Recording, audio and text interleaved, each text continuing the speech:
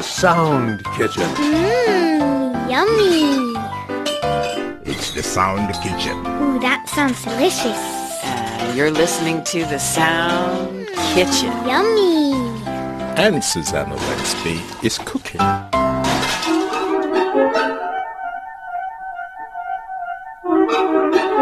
Bienvenue and welcome to the Sound Kitchen, where you never know what you'll be served. I'm Susan Owensby.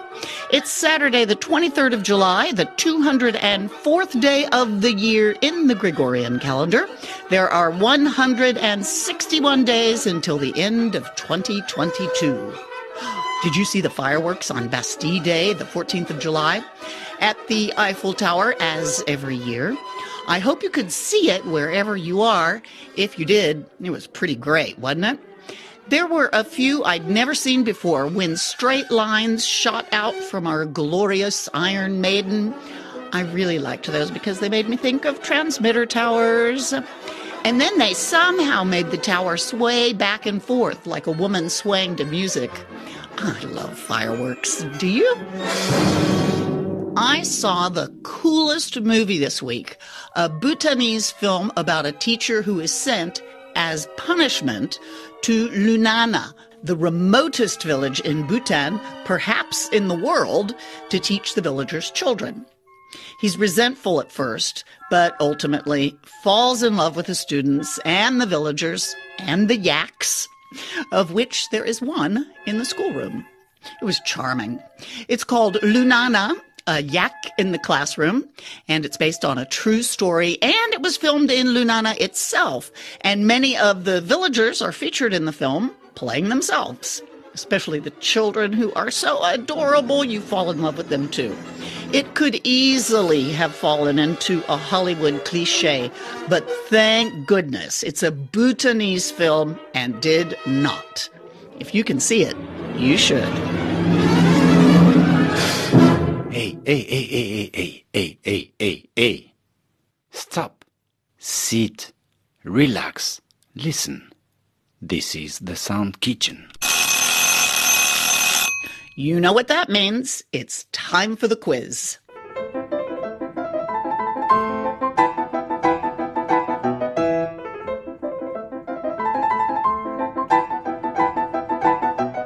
On the 4th of June, I asked you a question about France's Molière Theatre Awards. You were to write in with the answer to these two questions. What are the names of the couple who won the prizes for visual and sound creation, and for which play? And what is the name of the couple's current hit at the Comédie Française, playing to sold-out houses? The answer is Christiane Heck and Valérie Lessort are the names of the husband and wife team who won the visual and sound creation prizes for their version of Gulliver's Travels.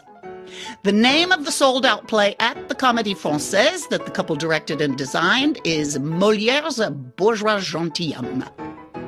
In addition to the quiz question, there was the bonus question. Where is the most embarrassing place you fell asleep? Lots of great answers, which I'll read to you a bit later on the Listener's Corner, so don't touch that dial. The winners of this week's quiz are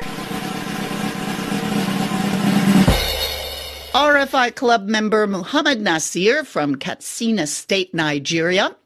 Muhammad fell asleep during a big business meeting. Not cool, and this is what he wrote.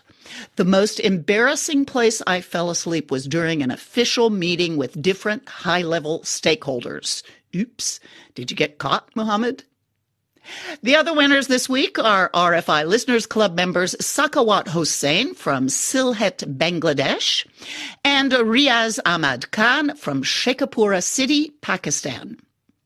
Last but not least, RFI English listeners Ashik Iqbal Tokan from Rajshahi, Bangladesh, and Sarwar Jahan from Kishoreganj, also in Bangladesh. Congratulations to this week's winners, and thanks to each and every one of you who wrote in.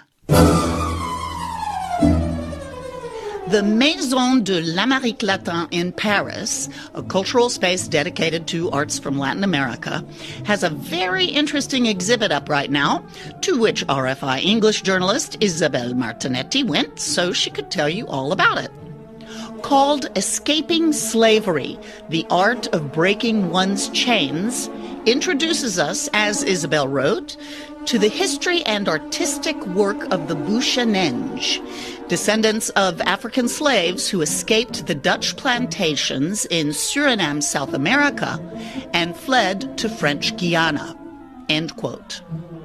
Also called the Maroons, the runaway slaves developed communities in the Amazon rainforest nearby and created a new language. To be pedantic, it is actually called a Creole, not a language, as it is a mix of existing languages, 4 to be exact. And there's your question, or questions. What is the name of the language developed by the escaped slaves in French Guiana? And on which 4 languages is it based? Again, reread and watch Isabella Martinetti's video, Escaping Slavery, the Art of Breaking One's Chains, and answer these 2 questions. What is the name of the Creole which the escaped slaves developed? And on which 4 languages did they base it? To help you with the answer, you can find Isabel's article on the Sound Kitchen page on our website, rfienglish.com. It's also on the Sound Kitchen and the club's Facebook pages. If you've been listening to the Sound Kitchen for the past month, you know there's now a bonus question every week. If, in addition to your answer to the week's quiz question, you take the time to answer an additional question, you'll be eligible for an extra gift. This week's bonus question is, what is your dream day off from work or school?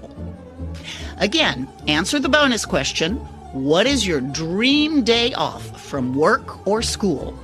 Along with the week's regular quiz question, and you'll be eligible for an extra gift. You have until the 5th of September to get your answers in. Be sure to tune in on the 10th of September to see if your answer wins a prize.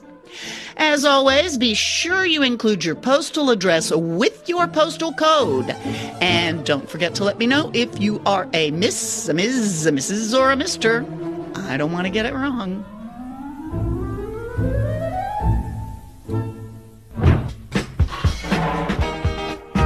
Send your quiz answers to english.service@rfi.fr.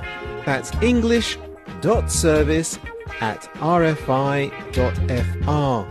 You can also text your answer to the Sound Kitchen mobile phone.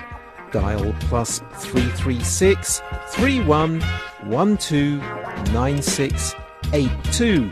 That's +336 3112 9682. Always include your postal mailing address and, if you have one, your RFI Club membership number.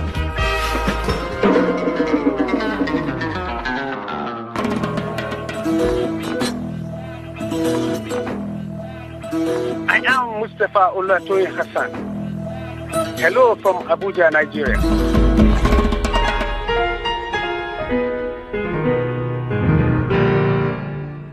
Time for the Listener's Corner, where you'll hear your fellow listeners' answers to the weekly bonus question. This week's was, where is the most embarrassing place you fell asleep? For Shadman Hosen Ayon, it was during class. He wrote, it was a math class and I was tired from studying the night before, so I fell asleep halfway through the class. Our teacher took a photo when I fell asleep, and I woke up to hear the students laughing. Then my teacher showed me the picture and everyone laughed. I was really embarrassed. Sorry, Shadman. Father Stephen Wara wrote this, when driving, which actually made the car, a brand new Mitsubishi pickup, totter and land down on its side. But thank God, no further somersaults, no injuries to any one of us 5 traveling companions. What a miracle of God's protection by through the intercession of St. Christopher, holy patron of travelers and drivers. God is good. Glad to hear everyone was okay, Father Steve. 2 other listeners also had embarrassing sleep moments while traveling. Sajad Hussain said he was most embarrassed when he fell asleep on the bus, and Mohammed Likon when he fell asleep during an airline flight. For Saleh Likon, it was when he fell asleep at the library. Well, I hope you snored quietly. And another quiet place easy to fall asleep in is a prayer room, where Shahnaz Parvin did just that. You must have been deep into your prayerful meditation, Shahnaz, and very relaxed. Mohammed Aksan fell asleep in a nightclub. How in the world did you do that? With all that boom, boom, boom music blaring at deafening decibels. Yemi Sande John Touré and Tatia Saleh both had the same place. As the French say, there where the king goes alone. I think you understand, don't you? Yep, that place you don't share. I have a girlfriend who does that fairly regularly. When she's at my house and I know she's been gone from the table a bit too long, I go get her and put her in my bed. There's only one where the king goes alone in my apartment, and I figure it's better if it's me that moves her rather than another guest. Okay, this one I found the weirdest. Rahan Ali said he fell asleep standing up. How did you do that? Did you fall down or just stay standing and sleeping? What a talent, Rahan. By far, most people noted the most embarrassing place they fell asleep was at work. For Samhir Mukhopadhyay, he had just recovered, or not really recovered, in fact, from a bout with COVID. He wrote that he was at an important state-level meeting when he fell asleep, still weak from COVID. The big boss, a commissioner, woke him up and demanded an explanation. When he said he was still weak from fighting COVID, he was on the spot given 15 days rest. As Samir wrote, it was really an awkward and embarrassing situation. However, I will remember the generosity of the excise commissioner who saved me from the embarrassing situation on that day. I had COVID this past April while on vacation, thank you.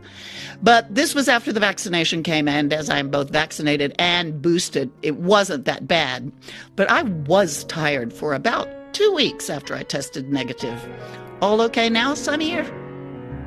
Both Radhakrishna Pillai and Saidul Islam also fell asleep during office hours, and so did Bernard Egbe, who was supposed to be supervising the overnight crew preparing a shopping mall for the next day. He wrote that he thought he was drinking fruit juice, but in fact it was a very strong alcoholic drink that knocked him right out. And what a surprise, none of the staff tried to wake him up. Did they get their work done? Hope so, Bernard. I promised to tell mine. About 40 years ago, at the very beginning of my radio career, I would fill in for my friend Lewis Harrison on his overnight show on KUT, the National Public Radio affiliate in my hometown, Austin, Texas.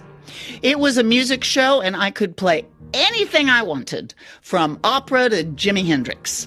I worked from 12 midnight to 6 a.m. At this particular time, the phones in the studio were broken. They didn't ring, they only blinked. So you'd see the phone blinking and you'd answer. Note I said you would see the phone blinking. Yes, you would see if your eyes were open. I was especially sleepy one night, and I said, I'll just lie down for a minute and rest. I put on an opera. It was an LP, a 33. There weren't CDs yet. LP sides are about 18 minutes long or so. Well, Susan slept far longer than 18 minutes, and the needle ate the paper. You know, for heaven knows how long. Listeners were frantically calling, either annoyed or worried. It went on so long, the Shh, shh. Someone called the police, and that's who woke me up. I sat behind the mic for a few minutes with my hand over my mouth in absolute horror. In the U.S., to go on the air, you must be licensed by the federal government, and for such folly, I could easily have lost my license and my career. Because even then, as a university student, I already knew radio was what I wanted to do. Anyway, I made my excuses to the listeners. I did not go back to sleep, obviously. I went home at 6 a.m., but I knew I had to be the one to tell my boss. So I waited until she got to work and called immediately. Lovely Leo. She's gone now. Guess what she did? She laughed. I can tell you this was one relieved disc jockey, as we used to call ourselves at radio stations, not in nightclubs, but I sure never fell asleep at a radio station, ever again. This is the Sound Kitchen, where you never know what you'll be served. Okay, my friends, it's time to clear the table and wash the dishes. Thanks for joining me in the Sound Kitchen, and keep those cards, letters, emails, and text messages coming.